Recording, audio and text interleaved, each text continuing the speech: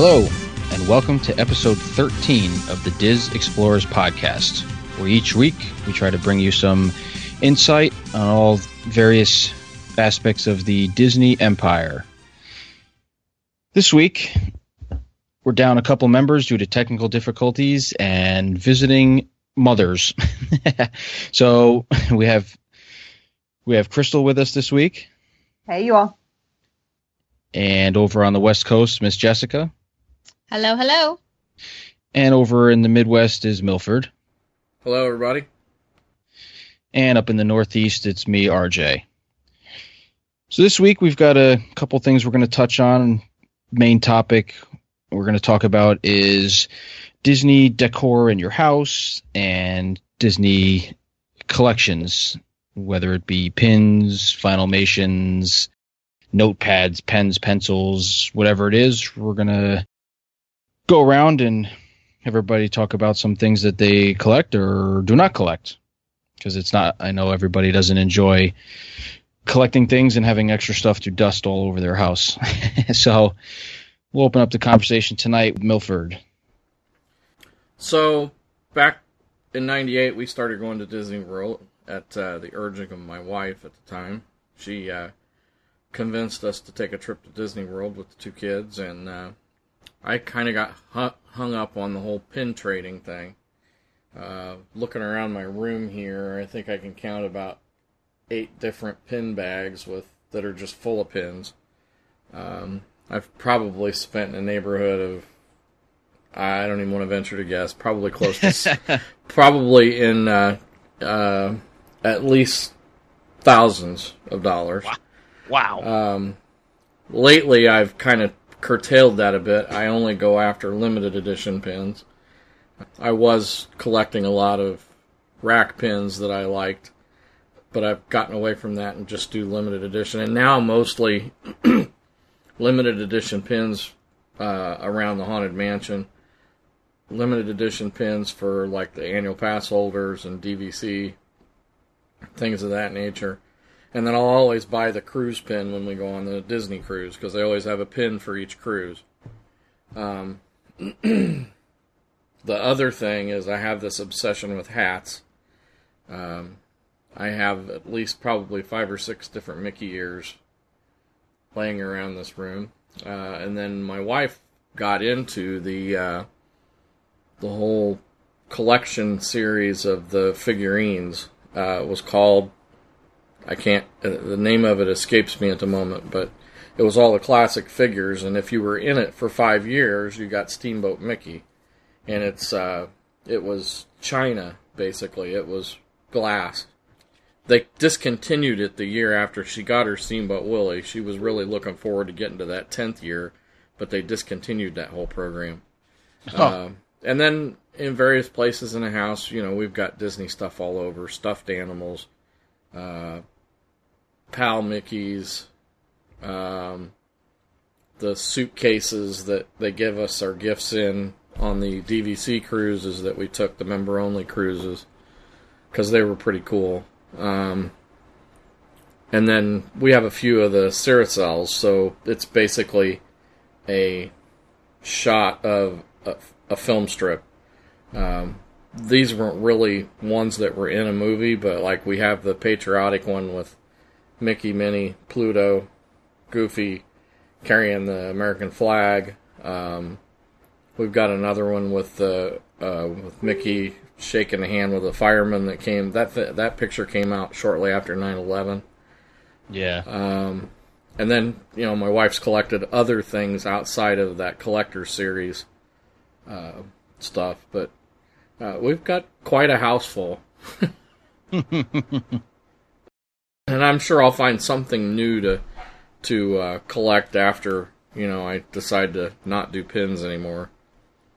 So, but I mean that pretty much covers what we have. All right, cool. How about you, Jessica?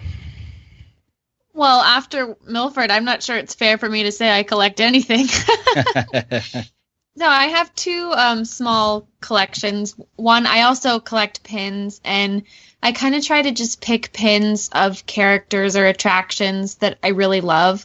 I just have one small lanyard that I've been wearing to the parks, but now I'm kind of worried about them falling off, so I'm thinking I might put them in a book or something. But the other thing that I'm starting to collect are old school movie posters. You can find a bunch. They're not the actual posters, but they're prints of them. And you can find them on Amazon for pretty cheap. I've got a whole bunch of them on my wall, kind of as a little gallery of all of like the original Snow White poster, Sword in the Stone, Pinocchio, Cinderella, like all the older animated ones. And I think they look really cool. And if I were to start another collection, I think I might like to collect pictures of old school attraction posters, because some of those are just beautiful and they look really cool. So I'm very new to the collecting world, because I guess it was a combo of me being kind of cheap and not sure what I would do with it. But now that I'm starting to collect it, I'm kind of addicted. So I'm sure that I'm going to have a ton of pins and posters very soon. Very nice. Yeah, I've seen those movie posters. I've seen you post pictures of them, and I know I've asked you where you've gotten, because those are pretty cool. I like those a lot. Yeah. And they're each about, $10-15, so it's not super expensive. No, definitely not. Definitely not. Yeah, I'm always worried about that with my pins too. I've gotten those lock things that go on the back, but not the ones from Disney that they charge you, whatever, $10 for 5 of them. I found some on either eBay or Amazon or something that claim that they fit the Disney pins because they're deeper, and they actually do. And I've used those before, like on my hats and stuff. So worried that they're gonna fall. Send me off. a link to those. I will. I'll have to look it up, because I bought, and it was ridiculous. It was like like a 50 pack for $3 or something insane like that. Awesome. They come with a little wrench that you can tighten the little set screw with. So. Yeah. See, my problem was I got to the point that my wife says, "Why do they call it pin trading? You never put them on a lanyard, and you never take them to the park with you." Well, and I don't trade mine. I just hoard them. Yeah, me too. Yeah, well, I've never traded any of them either. I've seen cool ones that I've wanted, and I'm like, yeah, but I don't want to give any of mine away. Yeah, exactly. So how about you, Crystal? Okay, yeah, to kind of piggyback off of what Jessica was saying. So I have a bunch of the attraction posters. So as you enter Magic Kingdom, how they have the attraction posters on either side through that tunnel, we purchased several of those a few years ago. So we have those upstairs in like our loft TV area at our house. So we have the Splash Mountain, Big Thunder Railroad, as well as Walt Disney World Railroad, Pirates, and Jungle Cruise. So when people come over, they're like, y'all are really into it. And we're like, yeah, we're really into it. So we have about 6 of those, and we actually bought them when we lived in Michigan. So we've had them for a few years now. That's about 2 moves ago. And we love them. I mean, we have them around like they're just normal pieces of art. And we used to have them above our mantle at one of our homes too. So now they've officially moved into the TV room. But that was one of the big things that we initially started collecting before it got too insanely expensive. And then from there, another little project that I've started is in our son's playroom. I saw this Pottery Barn image where they painted a map with a bunch of cars and airplanes and stuff on it. So I'm actually painting the Magic Kingdom map on our wall. And then I have a few of the attraction posters that are the new, I can't think of what the name of the artist is, but it's in the co-op right now. And it's Small World, Jungle Cruise, Space Mountain, and I think one other. And I bought those, and I'm going to put them on the wall when I get done. So kind of continuing the theme of the attraction posters in our house. But at least we have a kid now, so we can kind of blame it on him that we have all this stuff. It's like, yeah, that's his space. It's his toy room, even though we had all of that stuff before. So that's one of the bigger things that we collect. But also I have a total crazy thing about Christmas. So our son was born on Christmas, on Christmas Day, and I was obsessed with Christmas before that. So we have an entire Disney Parks Christmas tree. Nice. All of the ornaments are from Disney Parks. It has a Mickey Santa hat on top. And every time we take a trip down, whether it's we do have a few cruise line things on there. So that's the only way that we kind of go off the beaten path. Everything else is purchased through Disney parks, and then we try to have them write like the year and who was there with us, and have them personalize it for us too. The problem is it's like packed to the brim at Christmas now. Like our tree is so full, and I sit back and I look at it and I'm like, the money I've invested in this Christmas tree, like if it were ever to fall over, Christmas Vacation, like Griswold style, I wouldn't know what to do with all that money that just like shattered on the floor. You need a second tree. We do. Yeah, I know. I'm going crazy here. We already have 4 Christmas trees. My husband's like, you got to tone it. I really like Christmas. So really like Christmas and Disney. And I just like shoved both of them together with the Christmas Disney tree. And it has to have Mickey Mouse Christmas wrapping paper. All of the presents have to be wrapped with Christmas paper. And then we have the train that goes around the bottom of the tree, the Walt Disney World train. Nice. So we recently purchased the monorail too. So we could add the monorail with the contemporary. So my husband had to step it up a notch and get the contemporary. So those are kind of the 2 biggest things. But outside of that, I mean, my favorite thing is just to sprinkle in Disney magic throughout the day. So if that's like through a coffee mug or a pair of earrings or crazy Jamberry like nails that have Mickey Mouse all over them, I love to show up to work and just be totally geeked out. So everyone always makes fun of me when they come to visit me for work, and I have like the Disney like Magic Kingdom castle earrings on and stuff. So those are kind of my big ones. The attraction posters, Christmas, and then probably jewelry is the next thing. Yeah, I didn't even think about Christmas tree. We have a tree that's pretty much all Disney stuff. My daughter came over last year to help us decorate it. She's like, Dad, you're going to have to leave the non-Disney stuff off of it because you just don't have room. Yeah, I knew it was bad when we had the Walt Disney World Railroad, and then we bought the monorail with the contemporary, and then we went to Disneyland. My husband bought the trolley, and I was like, what? Why are we collecting all of these things? How is this happening? And my husband's just blaming it on our son. They sell a trolley at Disneyland?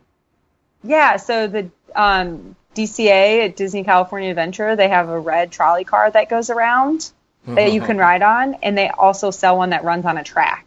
Like a little one. Oh, that's cool. Wow. And it does like ding ding, and it talks, and it's super cute. Our son loves it. Wow. And so does my husband. Yeah. Wow. Something I'll have to look for when I'm there in March.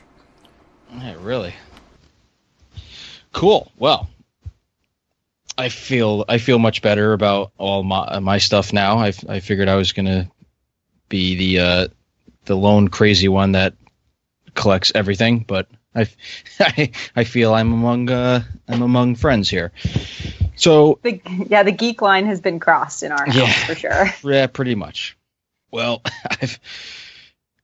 I'll start with the Christmas stuff. Yeah, Christmas is big in my house too. We only have one tree, but we could easily have multiples like you, Crystal. And our ornaments they're not all Disney Park, but they're pretty much all Disney. We have a nice Tinkerbell we put on the top of our tree with a Santa hat on, and she got like snowflakes hanging around her and stuff that we've had for quite a long time. And I don't have the train. It's been on my list. I have a monorail that I've had for quite a few years that we put under there that constantly runs out of battery because my 4-year-old, well, now 4-year-old, would keep going and turning it on and just leaving it on all day or all night. So the thing would constantly be out of battery and talking, it does the little, please stand clear of the doors and welcome aboard the Walt Disney World monorail system, a little speech. So that thing would be going constantly. For me, I started collecting things, I think, probably when I was young. The first time I was in the parks, I was 4. So I know I wasn't collecting anything then, but it wasn't. I have park maps that I have from as far back as 1988 for all the parks. And then when MGM opened in 89, I have those. So I have park maps from every trip that I've ever gone on. And besides park maps, all the hotel, like the little welcome envelope that they give you with your map for your room, and room keys I have from not every trip, but most of the trips, when they used to give you little plastic cards with like holes punched in them, and it had Mickey's finger on it, and they were gray, and you slid it into the door, and that's how it read it. Before that, they used to give you, it was an actual key. I remember staying at the Polynesian, and it was a giant key, and they gave you 2 of them. It was a big round key with, the part, and then the part that you'd stick in the door. So you had to carry around a key all day to get back into your room. Then they went to like those gray slide things, and then they went to the other credit card looking ones that they used forever until they came on with the Magic Bands and the Magic Your Way tickets and stuff. So I have piles of those park maps and special edition maps. I have stuff from the Christmas party, the Halloween party, in the Millennium Celebration, Star Wars weekends, and things like that. All in. I have a giant. I'll put pictures of all this stuff. I took pictures of everything because it's insane. I belong to another, like a face group, a Twitter group thing, Small World Club. Jessica's involved in it too, and I put a whole ton of pictures up one night because people were talking about collections, and I said, well, I have this, this, and this. Pins, I didn't get into that much. I just kind of like have the ones I like, and I don't even wear them to the parks anymore. It's just hanging on I don't even have a lanyard full, so I'm leaps and nowhere near what Milford has amassed. That's for sure. My kids really like doing the pressed penny things. They have a couple books worth of those things. My father always enjoys doing that with them. If he's with them, he'll bring a roll of quarters and a roll of pennies down and fund that little thing for them. So they enjoy doing that. As I've gotten older, I started trying to get nicer things. And once I discovered eBay, I would get myself in a lot of trouble. I started looking for park items that either were replications or that people had and were selling, and then looking for other websites that would sell stuff that was actually used in the park. So I have a couple of the replica, like cast resin signs that they would put on the garbage cans in the various lands. I have which ones do I have? I got them up here on my wall. I've got a World Showcase one. I've got a Liberty Square, and I have a Main Street USA plaque.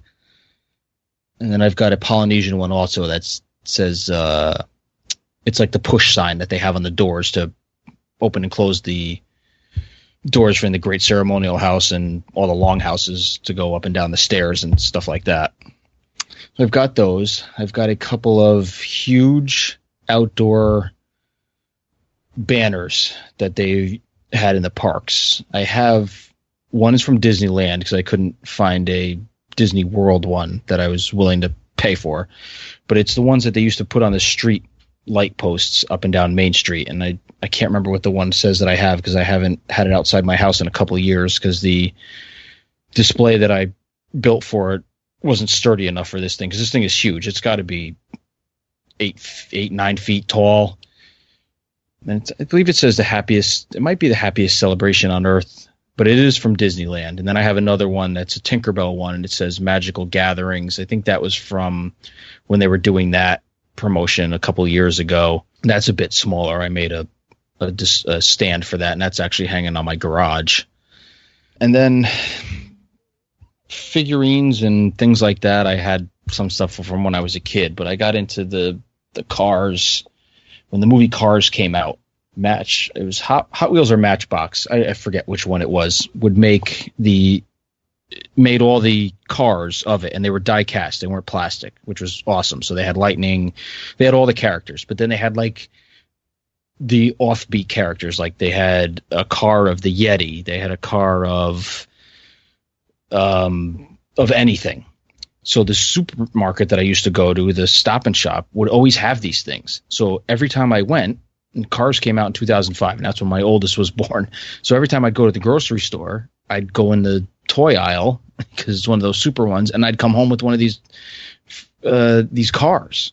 And he was too young to play with that time, so I would just keep them for myself until he came of age. And then they started playing with them, and then I got aggravated because they scratched them all up.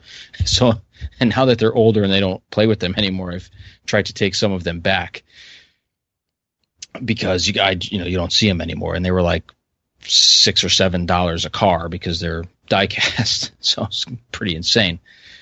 So I've got a bunch of those things, and that's, they're all kind of squirreled away. I've gotten I was always into Legos. I have a bunch of Lego stuff that I've built, Disney stuff. I have the 2 pirate ships that they came out with, Queen Anne's Revenge and the Black Pearl. Those are up on a shelf. And I will be purchasing the castle when that comes out. So that'll be my Christmas present to myself. I think that's about it, is what I can think of. If you can call T-shirts a collection, I think my whole wardrobe is Disney shirts, whether they be tank tops, sleeveless, button downs, or Hawaiian style. So, shot glasses. That's the other big one. I've got over 100 shot glasses.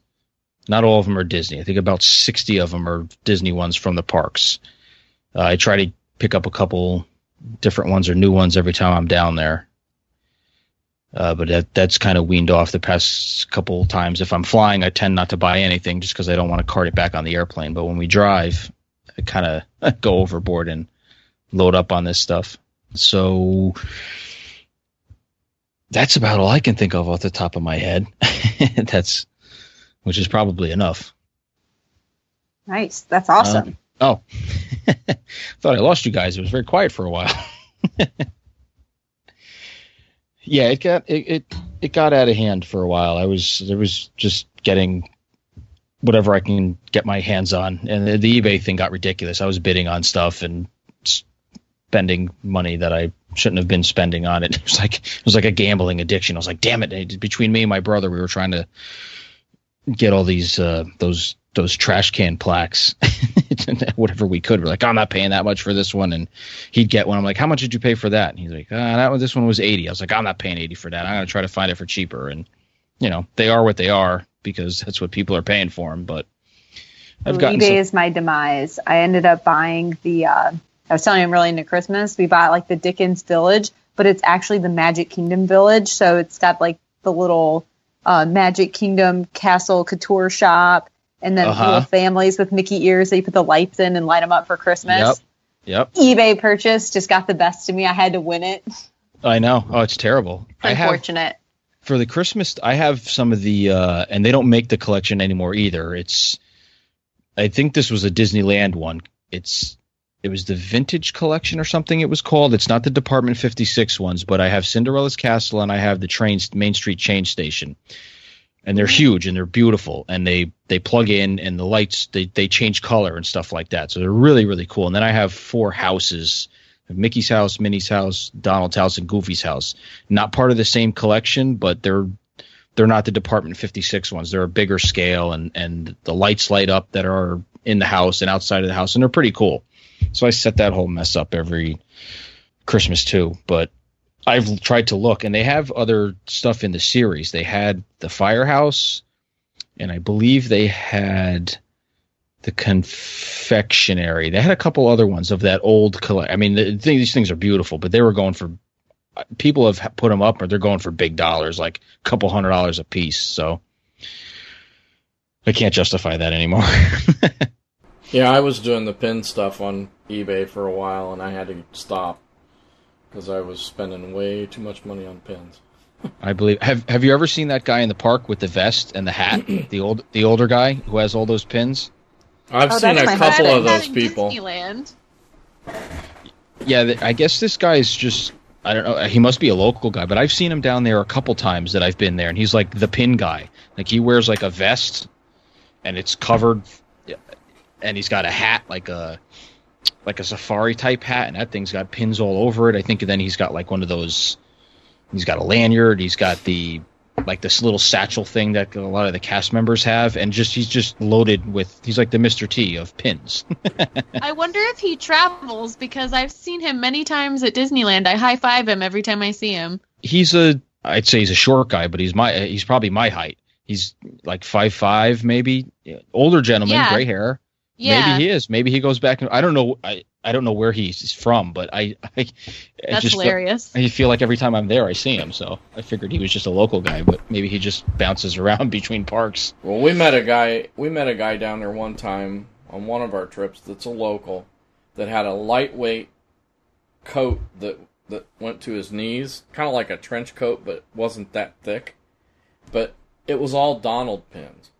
Oh, the wow. whole jacket was covered in Donald pins, and his hat, he had like a safari hat from Animal Kingdom that was covered in just Donald pins. Nothing but Donald pins. Holy crap. And I'm like, I didn't realize they made that many just Donald pins. But yeah, really? Yeah, that was crazy. That is crazy. That's got to be heavy. I mean, the jacket may be, but those pins are, even putting like 2 on my hat, and I'm like annoyed after 5 minutes. I'm like, all right. Well, I would think about carrying right? 15 of them around on a lanyard. Yeah, I think that's why that's why I never wore the lanyard around in the parks. And then I have on the bottom of the lanyard, I have like a giant pendant of the one of the Aztec gold coins from the Pirates of the Caribbean movie. So that didn't help either because that thing weighs a flipping ton. I usually have my camera on my neck like the geeky tourist, so I can't have the lanyard as well. I'm hard to miss when I'm in the park. I have a big backpack with a bunch of patches on it, and there's lots of people that walk around with tattoos, but mine are, Disney themed, so it's kind of stick out a little bit, but at least I think I do. Nobody else probably pays attention to it, but I like to feel like I'm unique in that way. All right, well, that's some good stuff. I think between all of us, we could probably fill up a couple of houses worth, and plus our missing 2 members. I'm not sure what if and what they're into.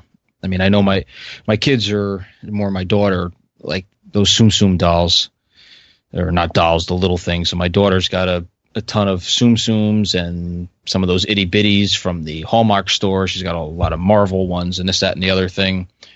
Oh, I forgot what else I've got. And I'm sitting in the room that has all this stuff in it. I just can't turn around and see it. They have all those Mr. Potato Heads that they did in the Star Wars with all the Star Wars characters. And for a while, I believe still now, you were only able to buy them at one of the Disney parks, either the Star Wars store or anywhere in the studios. Like you couldn't go to your local Target or Walmart and buy any of them when they first came out. Now I'm not sure. Now, I don't know if they've come out with new ones for the new movies, anything for Kylo Ren or a First Order Stormtrooper, but I've got all those still in boxes that I have up on a shelf. And also they came out with the Animators Collection dolls through the Disney store, so I would grab those when they were on sale because I wasn't paying full price for them. So I have a couple of those, and the Small World dolls that you push their belly and they sing in their native language, and then they sing in English also. Those I really liked. So I have a couple of those. And all these obsessions I can blame on my mother, because if you ever walked into my parents' house, you would think they would belong on one of those shows. There's not a room in that house that does not have a shelf or something with Disney. And my uncle is the same way. I know one of my cousins listens to this podcast and his wife, so they'll be laughing when they hear it, because my uncle's house and my father's house is just, you think you're walking into a museum. Everything is Disney. My mother's has Disney decorations in the bathroom, the hallway, the stairway. Every square inch of that house is covered in something Disney. The flatware. So everything I get from her. So, which is, my forks and knives are Mickey head ones too, and all my plates and bowls and cups and glasses and so on and so forth. But I'm not sure I should be admitting this all to the public, but we all got to have something. All right. Well, moving on to our next subject. Crystal, being a local, was over down at Disney Springs over the weekend and checked out the new Homecoming from her tweets that she sent. Really, really enjoyed it. So she's going to give us her review of that and just some general observations of how the new Disney Springs is shaping up and crowd wise, and herself being a local and being able to just drive over there and park in one of the garages with her husband and her toddler had some good insight on just the general feel of the new Disney Springs area.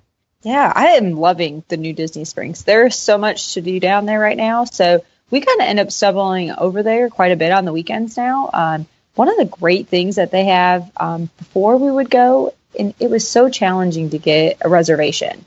So the new advanced reservations through the My Disney Experience app. We actually went on there while we were at Disney Springs and tried to get a reservation, and it showed everything is full.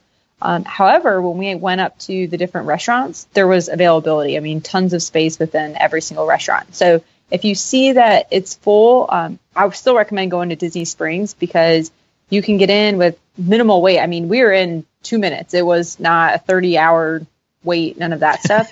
And even if there were to be a wait, there's a bunch of cute little quick service spots too now. So they have BB Wolf Sausage Company as well as the Arista Crepes. There's quite a few different spots you can go to and get something quick. So you're not going to starve if you go down there while you're shopping. But we have tables in Wonderland, so we even get free valet parking to go to Disney Springs, but usually we just park in the garage. But it is difficult to get in and out of there. The parking garage is kind of hectic. There's, I think, 5 or 6, I think it's 4 or 5 floors. It tells you where there's parking spots, so that makes it a little bit easier. However, it's still hectic getting in and out, especially on the weekends. But we love it. I mean, there is so much to do down there now. There's tons of great shopping. They still have the train and the carousel that our son loves to go on a million times, even though it just goes in a tiny circle. But the food down there is awesome. We ended up going to Chef Art Smith's Homecoming, and it's this Florida kitchen with a farm to fork theme. We kind of talked about it a few weeks ago, but it was fantastic. I kind of, may have said something about a glorified Cracker Barrel, and I'm eating those words. It was, oh my gosh, it was so good. I didn't realize this, but Chef Art Smith actually worked as a member of the college program at Magic Kingdom. So I thought that was kind of a cool tie to Disney and Disney Springs and having him come back after he was a previous employee there. But overall, the food was amazing. The atmosphere was awesome. My husband got the fried chicken chopped salad, which was like mixed greens with ice bar dressing. And then they have these cheddar biscuit croutons. And that was really good. I thought he made a terrible mistake eating a salad, but that was just me. I was like, you're not going to get fried chicken with donuts? That was one of the options. I'm like, why would you get a salad? But regardless, I got the fish of the day, which was the grouper, and it was awesome. It came with iron skillet sweet potatoes and Casey greens, and it was wonderful. Probably one of the better meals I've ever had on Disney property. Like just from start to finish, I would say one of the better meals we've had. I loved it. I love good Southern food as well, but overall, just the way that the dishes were prepared and the look on the plate to the taste was just, I thought, fantastic for the price. It is still pretty pricey, but like it was just as affordable as any other restaurant there. If you're going to go to the Rainforest Cafe or Tea Restaurant, it's going to be about the same. And the atmosphere is awesome. So it has, this Floridian wildlife painted on the walls by an artist from Tampa. The staff is wearing these super cute, like blue gingham shirts. Everything is served in like a mason jar or a solo cup. It was just, I loved everything about it. And then they played country music. We were walking up, and I'm a huge Luke Bryan fan, and we're walking up, and they're playing a Luke Bryan song. I was like, this is my place. I'm with my people. Like, this is amazing. And then they also do take tables in Wonderland, so that helped. And we didn't have a reservation. We walked right up and were able to get in within 2 or 3 minutes. We just had a Parker stroller. The bar in this place is awesome. The bar is called the Shine Bar, and it's very much focused on moonshine there. So they have a few of the old moonshine brewing equipment within the bar. But the actual bar has just amazing, amazing drinks. My husband got the Mule Shine, which is White Lightning moonshine with peach puree and lime and ginger beer. And it was really, really good. So kind of sounds good. A flair of a Moscow Mule with a moonshine. And it was served in a silver kettle mug. And that was delicious. But the drink to get is called the Local. So RJ, it has rum. It has Rum Haven coconut. It's coconut water rum with lime, simple syrup, and fresh pineapple. And then they dip the fresh pineapple in coconut. And that's awesome. The best, one of the best cocktails I've ever had. And they serve it with these like gourmet, like the super upscale ice cubes, like they're big Mac Daddy, like cocktail glass ice cubes So I thought that was kind of cool and unique thing that they brought to the bar that, some of the other restaurants are just like shake it with regular ice and throw it in there. It was the best thing I've ever had. So, I ended up having 2, and I could have sat there and had 10 and not been able to walk out that night. And they were just going down so easy. It was one of those things you're like, I would take a sip and like half the glass was gone. I was like, what's happening to this drink? Where is it going? So I highly recommend the local. I would love to try to replicate it or go there every night of the week. So I loved it. I'm sure the alcohol helped my situation, really enjoy it more, but I would say one of the best drinks I've ever had just in general, let alone at Disney for sure. Probably one of the best drinks. So check that out. But we loved it from start to finish. Chef Art Smith's Homecoming was wonderful. I would say in my top 3 or 4 places to eat at Disney now for sure. So I have a question. Mm-hmm. What is this Tables in Wonderland you guys keep talking about? I've never heard of that before. Yeah, so it's a card that you can purchase, and it lasts up to a year. And I think we paid $115 for it, and then you get 20% off of your bill, which also includes alcohol. So if you drink, it's definitely worth it because you'll get the discount off of that. However, the catch on this is that you have to pay 18% gratuity. So Right. if you get good service, which you typically do at Disney, we don't mind. We're in that 18% range anyways with great service at Disney. So it's no harm, no foul there for us. But you get 20% off of all meals. There are a few blackout restaurants as well as blackout dates. Like you can't use it on Mother's Day, Father's Day, a few other holidays. Thanksgiving, all the major Christmas, ones. New Year's, Thanksgiving, 4th of July. And Labor they Day. actually, they just added those restaurants, I think, this week. They did, yeah. They added Homecoming, the Boathouse, Tiffin's, and one more. They just added 4 down. I forget what the other one was. Maybe Morimoto, which is good. I'm glad because when everything opened up in Disney Springs, none of those new higher end ones accepted anything. There was no discounts at any of them. I don't think there was annual pass, DVC, or anything. So I'm glad they opened them up to Tables in Wonderland. Especially since they raised the price this year, because it used to be only $100 or $75. Yeah, it's still pretty expensive, but you do get valet parking, and that's how we kind of make our money back on it. Is we valet park everywhere we go, because that's where I really feel like you kind of win with it. Definitely. And then, so it's been a good fit for us being locals. If we like to dine out when we go, so it's been worth the money. But you have to go often and order a lot of alcohol to make it worth it, I think, to get the break even on it. And then they do send you a plastic card. If you lose your card, I think it's like $50 to replace it. So you got to make sure that you don't lose the card. They send you a plastic card? Yeah, we requested it, and they sent us a plastic one. It took a few weeks, and you can email. There's somewhere that you can email, and then they'll send you a plastic card. I bought instead of mine the paper while we were one. there in June, and I still just have the paper one, so it must be that you have to request it. You do. You Yeah, have that's to all I request have it, is and they'll send it to you. Yeah, we got ours because we're going to be there in October with 7 people, and my sister-in-law has us scheduled to eat someplace nice every night. I think she's crazy, but and I'm like, well, we more than paid for the card if that happens.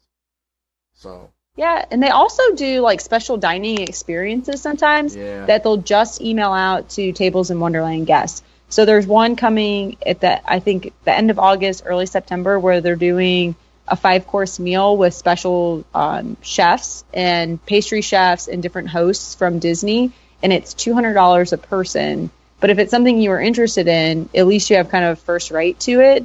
And then in addition to that, I've heard that they'll do around Mother's Day, a Vera Bradley buffet brunch for all the moms. And you get a Vera Bradley bag, and you get to go have an afternoon tea party. It's still very expensive, but it's an exclusive event just for Tables in Wonderland members. So you do get some good perks on it, but it's just a money pit, just like everything else with Disney. Right. So is that instead of an annual pass discount? Because I'm sure it works differently, but in Disneyland, my annual pass is 20% off of food and a lot of merchandise. It doesn't count alcohol, but I'm just wondering, do you get any discounts like that if you're not part of Tables in Wonderland? How does that work? Yeah, you do. If you're an annual pass holder, you get 10% off 10%. merchandise. Yeah, and then there's a select number of restaurants that will give you 10% off as well, but it's not the 20% off. Yeah, there's Okay, gotcha. It used to be that you used to get, if you were on the old scale, premium annual pass holders, it was 20% off, and DVC used to be, I believe, 20% off. Now it's 10 across the table.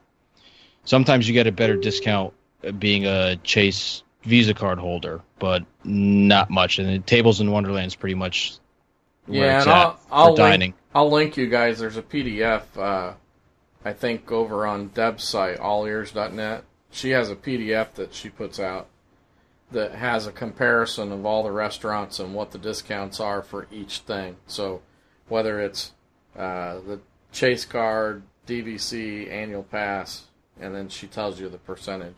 And then also whether it's only good at lunch or good at dinner. And Right, yeah, because some of them are. Of those too. Yes, that's true.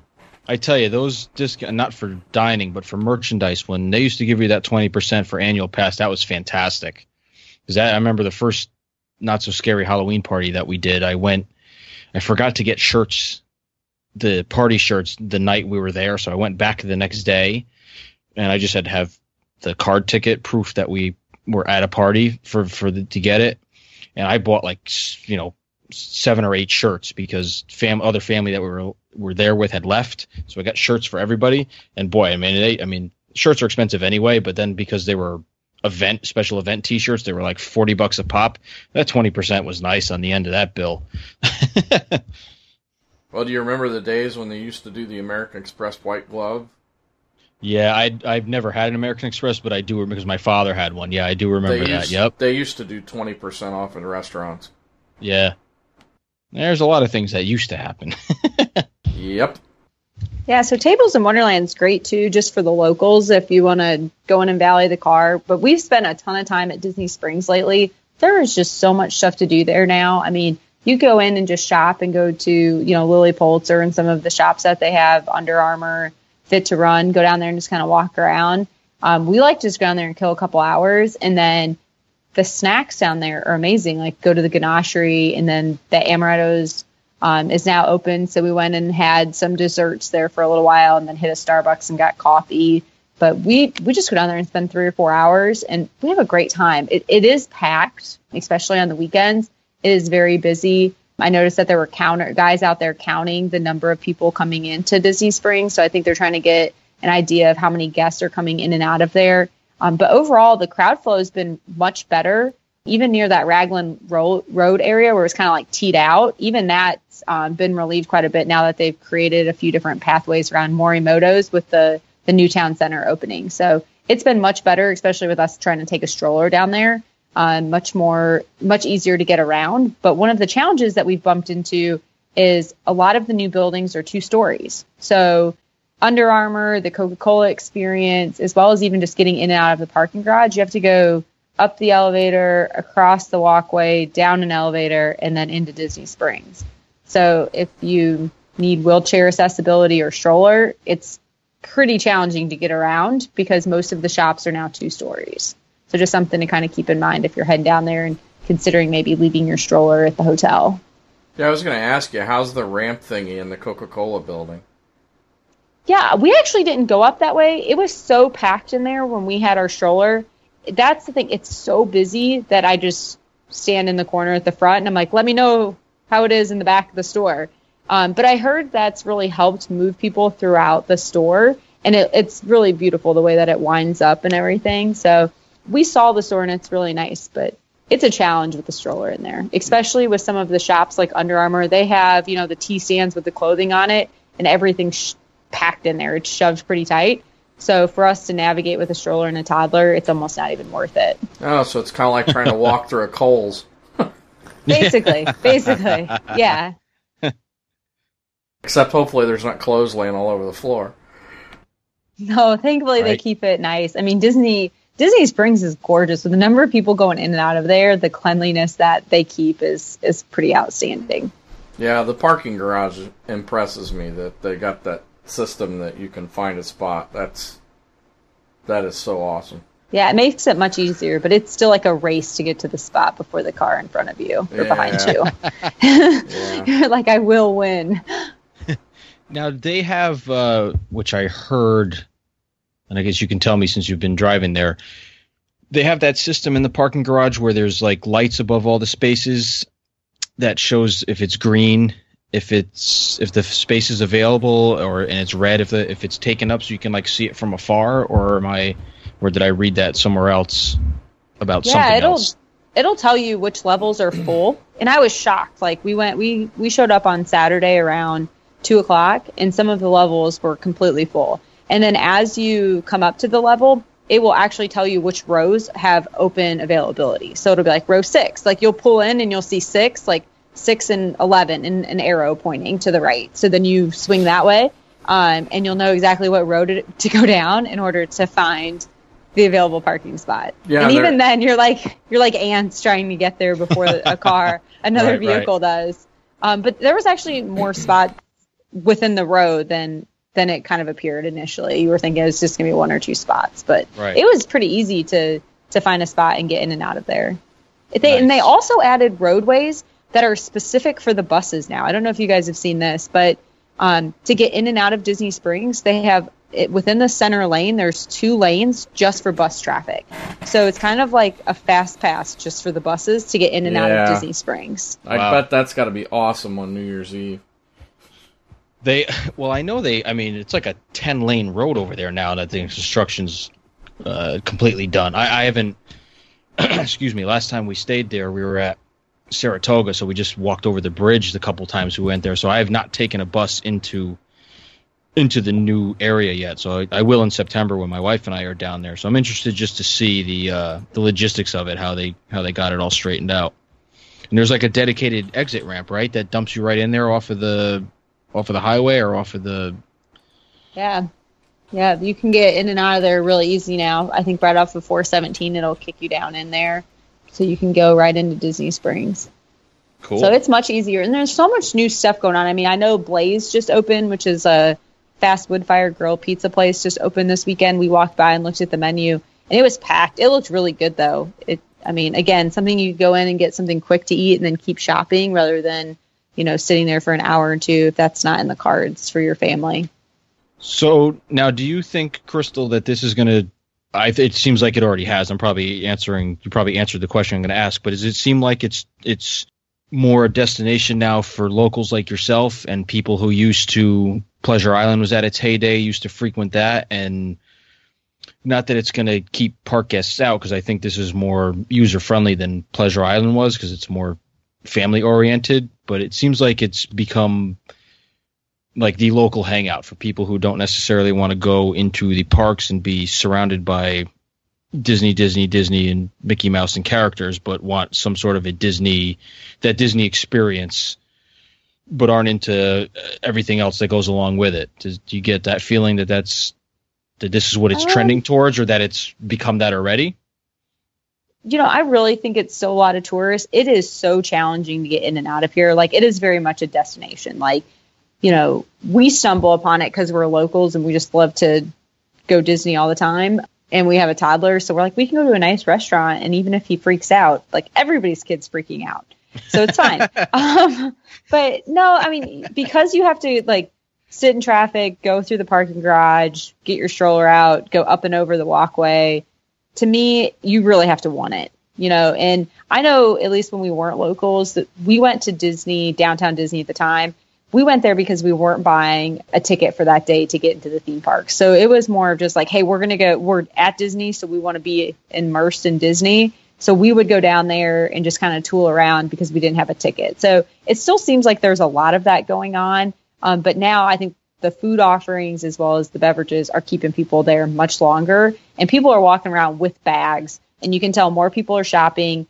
And it also kind of has this, eat around the world, like Epcot style almost, because there's so many new places to eat, even like these little stands like BB Wolf's and the Aristocrapes and stuff like that. Like, you want to try all these different things that they have available, sprinkles and the ganachery. It's like you almost go there with an empty stomach and just try to eat your way across and then maybe do some shopping when you're half lit. So that's more of the vibe that I got. as well as, they're starting to sell balloons there too for kids. And they're adding face painting, and, there's the train and the carousel and face painting. They had a dance party with balloons and hula hoops and a splash pad area. So I think they're trying to make it so that you could go there and spend a few hours as well as spend some money, is the vibe that I get. I don't get the vibe that it's a place for locals to come. I think it's too expensive and too difficult to get in and out of for it to be a locals place. And we haven't been there at night, so I don't know like how wild it gets at night. I think most people who are looking to party go downtown Orlando versus going into like the family stuff. I haven't seen that. I know if my husband and I were going to go out, we'd go sit at the Hangar Bar or the Boathouse and have a drink. Probably go get the local at Heart's Nest now. But I think we just love Disney, so I think that's more of why we would go there, being a local and having tables in Wonderland. But no, it's pretty hard to get in and out of there. I would say that it's definitely still a tourist. Okay. No, I was just wondering because I know that was a huge thing, and it's kind of the demise of what happened with Pleasure Island, because it just, became. I don't know much about the surrounding area of Orlando and what was offered back there, in the late 80s and early 90s when that was its heyday. But the few times I remember going down there and hanging out down there, it was very much because there was actual clubs and stuff like that, and they had the live band all the time. It was New Year's Eve every night, and it was very party atmosphere. It was not, once it got dark, you really weren't wandering around there with your kids, and not for any safety reasons. It's just there was nothing for, if you were under 21, you couldn't do anything. They carded you every 5 seconds when you were walking around. So I think City Walk has more of that vibe. Yeah, probably. At Universal, I think you can go down there and tear it up a little bit more, and you got Howl at the Moon and a couple of bars that you can really hang out at, versus, Disney's kind of getting away from that. But yes. I think the 21 and up, issue really is what drove them to do that, because they really got tough on carding people, like you said. And, you don't want to, a lot of people didn't want to go there because it was just getting a little too out of hand, too many police, too many problems kind of thing. So people were starting to avoid those areas. Same with City Walk. They locked it down so much that people started heading to different locations. But right. It's still a great destination. I love Disney Springs. It's really taken a turn for me where I would leave downtown Disney and really say to myself, I don't know why we came down here. I'm always expecting something that doesn't exist. And now when I go, I'm like, this place is awesome. There's so much stuff to do. There's always a new restaurant opening. There's always something else to try. I just feel like every time I leave, there's always I can go back and there's still something else I haven't tried yet. Right. Yeah, I'm kind of torn now the more stuff that I see about it, because my wife and I are going without our kids in September, the week that Food and Wine starts. Now, I love food and wine, but I'm almost I think the only two things I'm going to do that I want to do now is go to Epcot and go to Disney Springs just to try all the different foods, and I like the setup that they have at a lot of these places, because it seems like there's the restaurant and then there's a little bar you can hang out at that has snack type things. Like you can go to the Boathouse, you don't have to sit down and eat dinner. You can hang out at the bar and get an appetizer or a little quick bites to eat. And the same thing with Jock Lindsay's, which I believe that's all that place is. I don't think that's an actual sit down, right? That's not they don't serve dinner there. No, it's just a bar. Right. And Raglan Road has that outdoor bar. You can just go and any of those original restaurants that were there, it's kind of the same thing. So I like that as well, that if you don't want to go and sit and get an ADR and commit to a full, hour and a half worth of sitting down and eating, you can just go and grab a drink and grab a bite to eat and move on to the next place. Kind of like you said, kind of like, eating around the world. Hey, maybe Disney Springs is the fifth gate that everybody's been screaming about, just with no rides. Well, I did hear that where Disney Quest is at, when they close that building, they're looking to add in an NBA experience right there. So that fell through. Did it? Yeah, so that rumor was a year and a half ago. No, they were talking about it. They were talking about it a few months ago, but I did hear something last week or the week before that's not the case anymore. So I believe either Disney Quest is staying open for a longer amount of time, or I don't know. But I did hear the NBA rumor, but then I heard that it fell through, and I forgot what the reasoning was. Either they put surveys out and didn't go over. That's at Universal now, right? What's that? The NBA thing's at Universal right now, right? I have no idea, honestly. I don't know. I think what they should do with Disney Quest is, I think I've only went in there once when I was younger, so I don't really know much about it, but I know it has a lot of the virtual reality type rides where you could, build a roller coaster, and there was like some sort of pirates adventure thing. If they use that virtual reality technology and put the old school, like original rides that have gone, so people can experience them who somebody like you, Milford, who didn't start going into the late 90s. So you missed like those opening day Epcot attractions and these immersive things that they used to do when, everybody wasn't looking for a thrill ride. I know they would never do it because those rides closed because they weren't getting the numbers of, people weren't riding them anymore. But if they can virtual reality everything that they do now anyway, I don't know. It's just to put a different spin on the place instead of going in and doing a virtual reality of a ride that you can already go on, like Space Mountain or Pirates. Why not do something of something that you can't go on anymore? Maybe it's the nostalgia part of me that still wants to ride those attractions, but I think it would be pretty cool if they would do something that, especially if they're going to charge you extra to get into place. I got to ride Horizons once, and then it was gone the next time we went back. I was going to say, you caught the end of it, and you got lucky, because after 96, it wasn't open much. It was maybe seasonal. Yeah. All right, so I guess the only other bit of information that I heard this week that I would like just to touch on is over in Disneyland, the Paint the Night parade, and I believe, and Jessica can confirm this, I guess the fireworks that were associated with the Diamond Celebration, I guess, is all coming to an end, but that leaves Disneyland without a nighttime parade, to our knowledge. And there's plenty of rumors that have been swirling, so since she's had such a great month with everything over there, we're just going to keep going with her. Yeah, this has been the roughest month as a Disneyland blogger in the 2.5 years I've been doing this, for sure. So Disney confirmed that September 5th is the end of the Diamond Jubilee 60th anniversary celebration. And with that comes the end of the Paint the Night parade and Disneyland Forever fireworks show.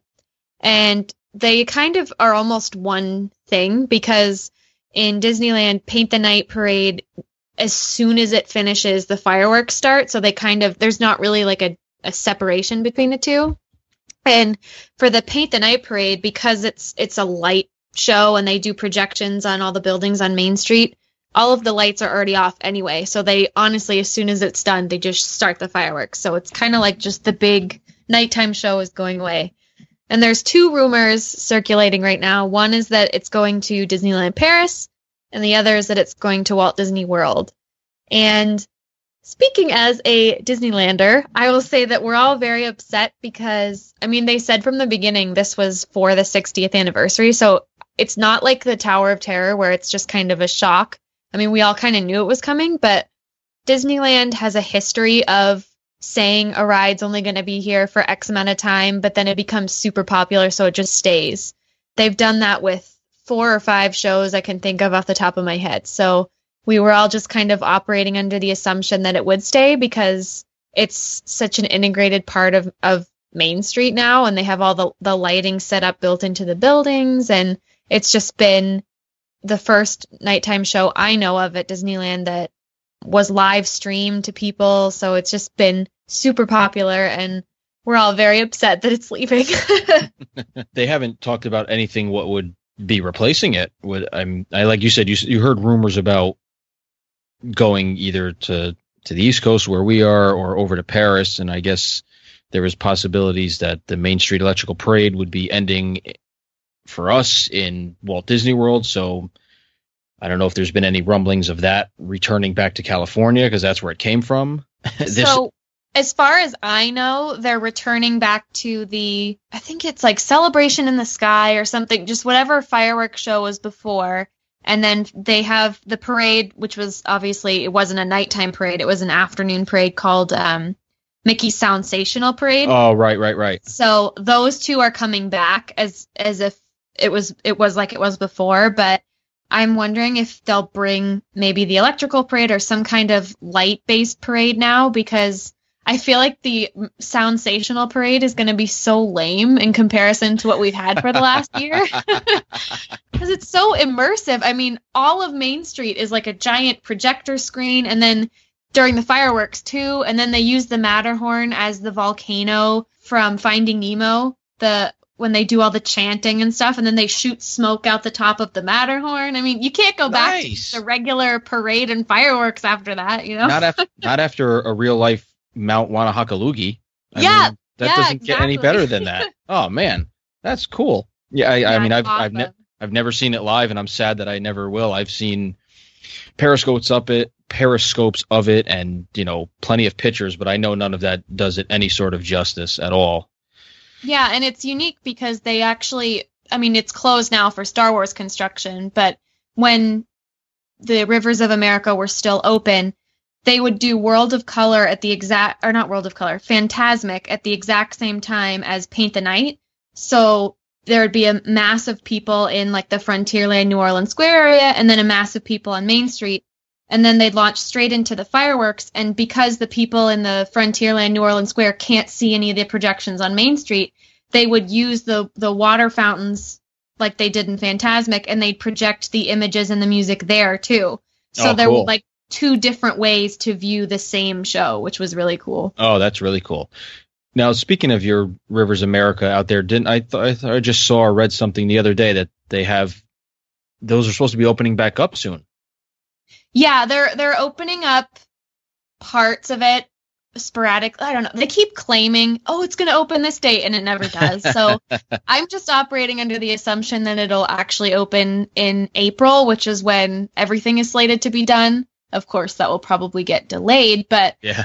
The change that they've completely drained out the back half that you can't see from New Orleans Square, because that's where Star Wars Land is going. And it's still going to be an island and a circle and everything, but I'm just wondering if they're going to completely hide it from the waterfront, or if they'll be a part of the land that's actually on the water, because the whole premise is that you're taking like a Louisiana steamboat around. So I don't really think that fits in with outer space, but no, not really. Who knows? So I'm kind of curious to see what they'll do with that.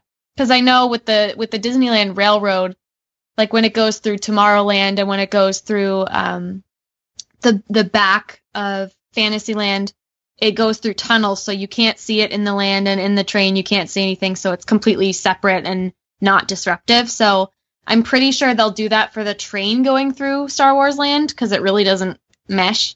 Right. Who knows about the waterfront? Yeah, no, that's an interesting how they would do that. Maybe the boat's going to have like a changing scrim or something that as it goes around, it turns into a battleship as it's going by Star Wars Land, and then when it comes past there, it turns back into the riverboat or some fakakta thing. Yeah, there you go. Dude, they're going to have to put more railings on that riverboat. Did you see the video of Dopey falling? They're going to have to do something with that. Yeah. That was terrifying. Was that at Disneyland or Disney World? It was Disney World. It was at Disney World. I thought so. I know. I thought they were all tethered on those things anyway. During the parade, a lot of them are. You can see the big chain. Oh, no, because they walk around the deck on that boat. Oh, that's right. At the end of Fantasmic, that's right. They're walking around. That's right. Yeah. Ha. Interesting. All right. Well, I think that's just going to about wrap up this episode for the week. Got some good reviews there for you, and some insight into all of our little collections and things we like to hoard away in our own houses. I know I will get some pictures over to Jessica to post up on our Facebook page of all my stuff, just because I know we've talked about it, but it's always, I don't mind sharing it. So I'll get those pictures out. I know my daughter was excited that we were talking about this stuff this night. She wanted me to take pictures of her stuff in her bedroom. So I'll throw that stuff on there so I can be the good father and say that I did it and not just yes her to death. So as we like to do every week, we'll let you know how to get in touch with us on the various social media sites of the different members of our troupe. So, Crystal? Hey, you all. Yeah, check me out on Twitter at Disney Brewing. Okay. Jessica? So you can find my blog at duchessofdisneyland.com. I'm also on Facebook at Duchess of Disneyland. On Twitter, I'm Duchess Jessica. And then Instagram, The Duchess of Disneyland. Alrighty. And Milford? You can find me on my blog, milfordhutzel.com. That's my Milford on the Move blog. And you can find me on Twitter, Milford on Move, and Facebook, Milford on the Move. Excellent. And as far as our missing members, you can find Melanie over on the new website she's involved in, the DCLPrepSchool.com, for all your cruising needs, Disney cruise needs, that is. And she's also on Twitter at DCL Prep School, and for Instagram and Pinterest, you can find her at DCL Prep. And as for Miss Adrian, you can find her blog over at wdwbound.com. And she's on Twitter at wdwbound_com. And on Facebook and Instagram at AdriWDWBound. And as for myself, RJ, you can find me on the old Facebook at RJ Lucia Jr. And I'm on Twitter, Instagram, and the Periscope at BlackPearl454. And for our, as far as for the troupe, for the Diz Explorers, you can find us on DizExplorers.com. And we have our episodes up there. It's great to check that out every few days. Sign up for notifications. Jessica does a great job of keeping that updated and putting some fun little things up and quizzes. You can earn your little badges, so to speak, virtual badges, for taking certain quizzes, and you can get to know all of us on there. There's links to little bios of us and all of our social media things on there also, and I'm trying to get better about putting this stuff in the show notes, at least through iTunes, because that's the only one that gives you all those options. Because I know we say it every week, but unless, if many people are listening in their car or when they're at work, they're not going to write down or remember all of our handles and various names and such. So I try to include that in the show notes on iTunes so people can get in touch with us there. And we love hearing from people, so we appreciate all the downloads, and we're having great numbers, and we're glad everybody's enjoying our show. But we do like to hear from you all too. So if you have questions or something you would like us to discuss, it could be anything. It could be from going on your first time to traveling with your kids to the first time. We've all been there different times a year, and with different with various people in our parties, whether it be kids, large groups of people. I know Milford has done cruises with quite a few people, with arrangements getting multiple people together in groups, and Melanie has as well. So we're a plethora of information between all of us. That's episode 13. We hope you all enjoyed it. Thank you very much, and we will talk to everybody next week.